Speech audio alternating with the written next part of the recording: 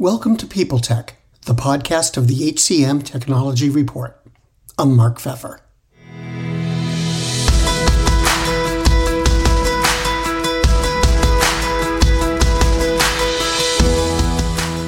Leigh Miller, Senior Customer Advisor at GEM, is my guest today. GEM just published its third annual Recruiting Benchmarks Report, which helps talent leaders compare their results to industry averages. Leigh's going to tell us about the report's findings, and we'll zero in on outreach, diversity, AI, and more in this edition of People Tech. Hi, Leigh. So, GEM recently completed a study looking at a lot of aspects of talent acquisition and what's going on out in the real world. Could you tell me about it? Tell me about the study. Yes, we did. We released our annual benchmark study earlier this week, and that study pulls from 3.2 million email outreach sequences sent between June 1st, 2022 and May 31st, 2023, and 27.8 million candidates who entered our customers' hiring funnel. So quite a wealth of data. And we release this benchmark report on an annual basis, both to show our customers and also non-customers around what we are seeing in terms of trends within talent acquisition. So the benchmark report, I think, is hugely relevant, not just for TA leaders to get a sense of what is happening out there in the market, but I think is also really helpful information to bring context to the other side of the story. So not just what is happening within your organization, but to get a sense of what is happening out there in the industry and to be able to compare what organizations are doing in a similar industry or a similar size. So it brings the entire story. So benchmarks, I said, really, really important, and I think are super valuable. And yes, as I said, we released ours this week. So lots of great information in there for a variety of different organizations, and certainly a couple of elements that stood out to me that I'd love to step through with you. One of the things that struck me when I was reading the report is a discussion about emails compared to texts in terms of response rates and such. There's a lot of people who think that email is kind of like the old-fashioned way nowadays. You know, it's what baby boomers like, and younger workers, are more into texting. Yeah. Could you sort of recap the results of what you found there and tell me what you think it means? Yeah, so we have, and taking it back a couple of steps. So within GEM, we have the ability to, and those who use GEM have the ability to send outreach messages either via text, via email, or via, say, LinkedIn, which is pretty common as well. So we analyze all of those three channels to get a sense of who is using what and kind of the response rates and how that converts through the funnel. I think it's really interesting when you think about email versus text. And yes, I do think it's perhaps generational as to whether or not you'd feel comfortable if you were to receive a text message about a job where perhaps you hadn't shared your details. So for one, I'm pretty uncomfortable with that. And maybe you're the same, but we have seen that it provides, we see a lot of uptick and conversion when we are reaching out to younger generations. I think it also, we see it used a lot in varying industries. So for example, one of our customers is manufacturing, and that is the best way to get in touch with potential candidates because they're not in front of their computers. What they have access to is their phone. So I think that is a subset of the population where that is really the only way you can connect with them about opportunities, and you start to see engagement from that perspective. So yeah, I think it's an interesting one, and we see our customers kind of A/B test what works for them and what works for the population or the type of jobs that they're recruiting for. But we have seen when we go now switching from email to, say, LinkedIn, whereas LinkedIn has for the last 10 years or so always been the way that, or typically the way that you hear about opportunities, it's pretty saturated at the moment. So sometimes we're seeing cut through with certain job families like engineers, for example, just won't even look at LinkedIn now because they get so many messages per day, whereas a way to get to them is through email. So trying a variety of different outreach methods, I think has its value and has, I guess it's dependent on industry, generation, job family, etc. So I think that's why you start to see varying responses through those channels. Another interesting area was talk about racial disparities. Mm. On the one hand, there's been a lot of talk in the last couple of years about DEI and companies and employers becoming more active in sort of building up their record and their programs in that area. Yes. On the other hand, now the economy seems to be a little queasier, and a lot of employers seem to be pulling back on softer aspects of their employee engagement and candidate experience, including DEI. So I'm wondering, first, do you think overall talent acquisition has made progress in approaching people from communities of color or what have you? And where do you think it's going? I mean, do you expect them to pay less attention to diverse candidates in the near future, or keep plugging away the way they've been? Yeah, it's a really good question, and one which I'm also unsure, because over the last 5 years or so, 10 years, you've seen a real concerted effort to be very thoughtful around how organizations build a diverse workforce, and whether that came from bubbled up from the recruiting teams themselves or was led by CEO of an organization around the importance of DEI. It was very much the top of all conversations within recruiting over the last at least 5 years. Over the last couple of years, though, or certainly within the last 1 or 2 years, I think the economic climate has had a real impact on DEI initiatives within organizations. And I would like to think it's not the case, but our data suggests that still we are seeing disparities when it comes to outreach to certain groups. So, for example, the results that we saw through the benchmark report shows that men consistently receive more attention across industries than females, full stop, with Asian talent receiving 1.2 more outreach than white and 4.7 more than Hispanic and 5 times more than Black African American candidates. So it's a clear inequity in the recruiting process, and that's just from the last year or so, which I thought we were beyond that. So I think it's interesting. DEI is important, but is it still a priority even when the company is financially going through certain hardships, or when there's layoffs across an organization? Is that being kept top of mind? And this seems like the answer is no.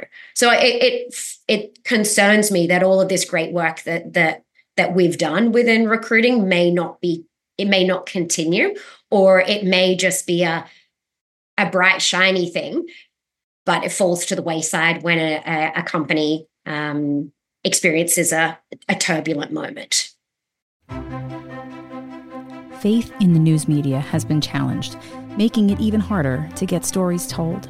The Friday Reporter podcast was created to help audiences better understand the media by hosting journalists who will answer the questions to which we need answers. Join me every Friday to hear more. It's pretty much required that I ask you a question about AI. So, but my question actually ties back to this discussion. Yes. Around diversity. Is AI going to help those efforts, do you think, or is it just going to be a way of doing it a little bit faster and a little bit better? It's a good question. I think AI is going to help all elements of recruiting, and I'm really excited to see what is going to happen over the next couple of years. We're ripe for disruption within the recruiting industry. The last time we had a significant disruptor, I think I'd trace that back to the time of when LinkedIn was first introduced. I remember pre and post of that. And I think that was like a disruptive moment. And I think AI is going to be the next one. As for whether it is going to improve DEI efforts, I think that remains to be seen. Like, I'm bullish on all other aspects of what it can do within recruiting, but this is the one where I am concerned, and I question whether or not there are limitations. And the reason why is that with generative AI and my high level understanding, I'm by no means an expert in this area, but with generative AI, it's all based on the source code, the source material that you bring in, which is, I think, ripe with bias. And so I'll be really interested to see what will happen in this area. I feel like it can only be somewhat improved. Whether it can be solved is another thing. But hopefully it's going to help us, because it's clearly imperfect as it is today. And I think we've got a long way to go. And even if it can help us move a couple of percentage points or a couple of steps along the pathway, I think that's great news. But I don't think it's going to solve it. I don't know. That's what I'm seeing at the moment. But it is early days, and I haven't seen a huge amount of AI when it comes to anything DEI related. I'm seeing it more in like your low-hanging fruit, your job descriptions, your general administrative work that recruiters do. I'm yet to see something that has really wowed me when it comes to AI as it relates to DEI. It seems like a lot of people, if they're using ChatGPT or something like that, are accepting whatever the machine says. Yes. Almost by faith. So yes. It could suggest approaching DEI this way or that way, and one of them may not make sense in the real world. Mm-hmm. Is that like another burden for talent acquisition, that they may have to spend more time checking the accuracy or logic of what the AI comes at them with? I'd say it's a burden or something for everyone to be mindful of with AI, not just recruiting, that it is somewhat imperfect. There's limitations to what it can do, although it's proved to be that AI, the language learning models have proved to be very accurate and can pass a whole lot of high bar tests. I think still putting all your faith in the results is a concern. So I think, yes, there's limitations, and accuracy is one of it, but I don't think it's going to be a huge burden for recruiting. But knowing that not everything that comes out and what everything you get, say, from ChatGPT is going to be 100% the way to go or 100% apply to your business, I think is something we all need to sense check ourselves on.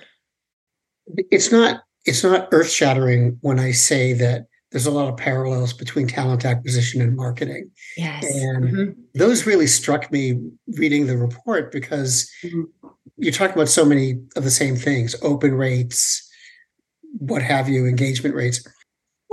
What is the relationship between talent acquisition and marketing in most places? They're doing the same thing, representing the same company, but you don't hear a lot of talk about those two functions working together. Are they? Should they? I mean, what do you think? I think it ranges. So within my role, I implement a talent maturity survey, which gives an indication of how your teams are operating within talent acquisition on a scale of maturity. And I have seen it with the work that I've done with customers as it relates to like partnering with marketing, your talent attraction or talent marketing strategy, and how close you are with marketing teams. And I've seen a whole range that there's some organizations out there who have no contact with their marketing teams. And so there's no alignment there. Whereas there's some organizations that are far more on that innovative scale who have developed a very close relationship, or in lockstep when it comes to how they are presenting their employer brand, how they are representing their careers website. So they work in partnership. And I do think that partnership is where we all need to get to, because there are so many parallels. I think when you look at marketing versus recruiting, I think marketing is way ahead when it comes to their use of technology, how they think about the funnel, which is exactly how recruiting operates. We just haven't always operated in that way, or we haven't been, I guess, many people haven't been taught to think about it in that way. So I think that's where we all should. I think if we could all get there, that would be a great place to be. And that I think will depend on within organizations, building relationships with the marketing team, clear lines of what you do versus what I do. So there's no kind of like, I guess, what would you call it? You don't think you're encroaching on each other's area. But I think the more you can partner together, the best outcomes that you'll see for recruiting, because it is very much about marketing. And I think more and more we see that. It's about how you position yourself, the storytelling that you do, how you're attracting and continually engaging talent is very much like what marketing has been doing for years. So I think as I said, some people are doing that exceptionally well, or some organizations are doing that exceptionally well, and some are still on the journey. So what's your favorite part, or what's the most interesting takeaway of the study to you? I think when I look at the benchmarking report, a couple of things stood out to me. First, there's a piece of data in there that talks about the market shift to larger companies. How in 2021 you saw a offer accept rates were the highest at small companies. So certainly here in the US, I saw that where there was a surge of talent to like tech startups, where there was flexibility and there was a financial upside. Whereas in 2023, in this current market, you've seen that completely flip. So you're seeing the talent and higher offer accept rates at larger companies, which I think is indicative of the economic environment, talent looking for more stability within large organizations and really wanting to hunker down there. So that was one that spoke to me, and maybe it's more because of my own experience as well. I thought that was pretty interesting. And then I think the other big takeaway is just looking at the aggregate numbers that we share in the report. And what I mean by that is that having a look at, on average, offer acceptance rates across all of the companies and the data that we looked at was at 82%. That's just a really good general benchmark to have to say, are we higher or lower than that, and what can we do with that? The days to hire as well was at 36. Again, just a really good like general data point to have, and I think is something that all organizations could take a look at. And then the final piece was around, in the report, it talks about sourced candidates are 4 to 5 times more likely to be hired for a role, which we've kind of heard that before. But what we're seeing here is that also we saw some pretty compelling data that for sourced candidates, we're seeing a lot longer hiring times and a 7% lower offer acceptance rates when it came to offer.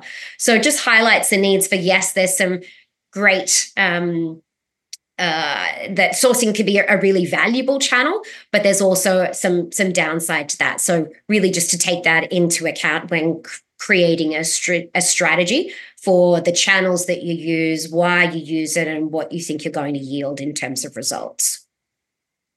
Well, Leigh, thanks for stopping by and talking this through with me. It's great to meet you, and I hope you'll come back sometime. Thanks for having me, Mark. It was a pleasure.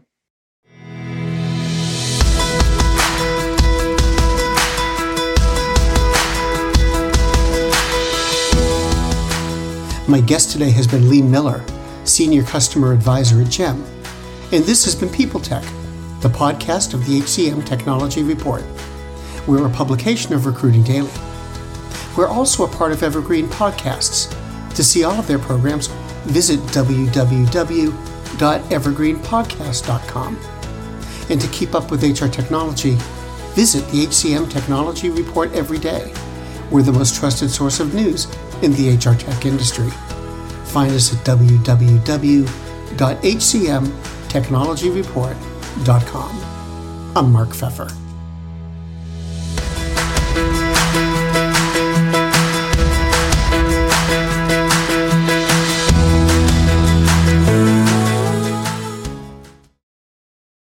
The world's best-known investor and Wall Street expert Warren Buffett once said, "Wall Street is the only place that people ride to in a Rolls-Royce to get advice from those who take the subway."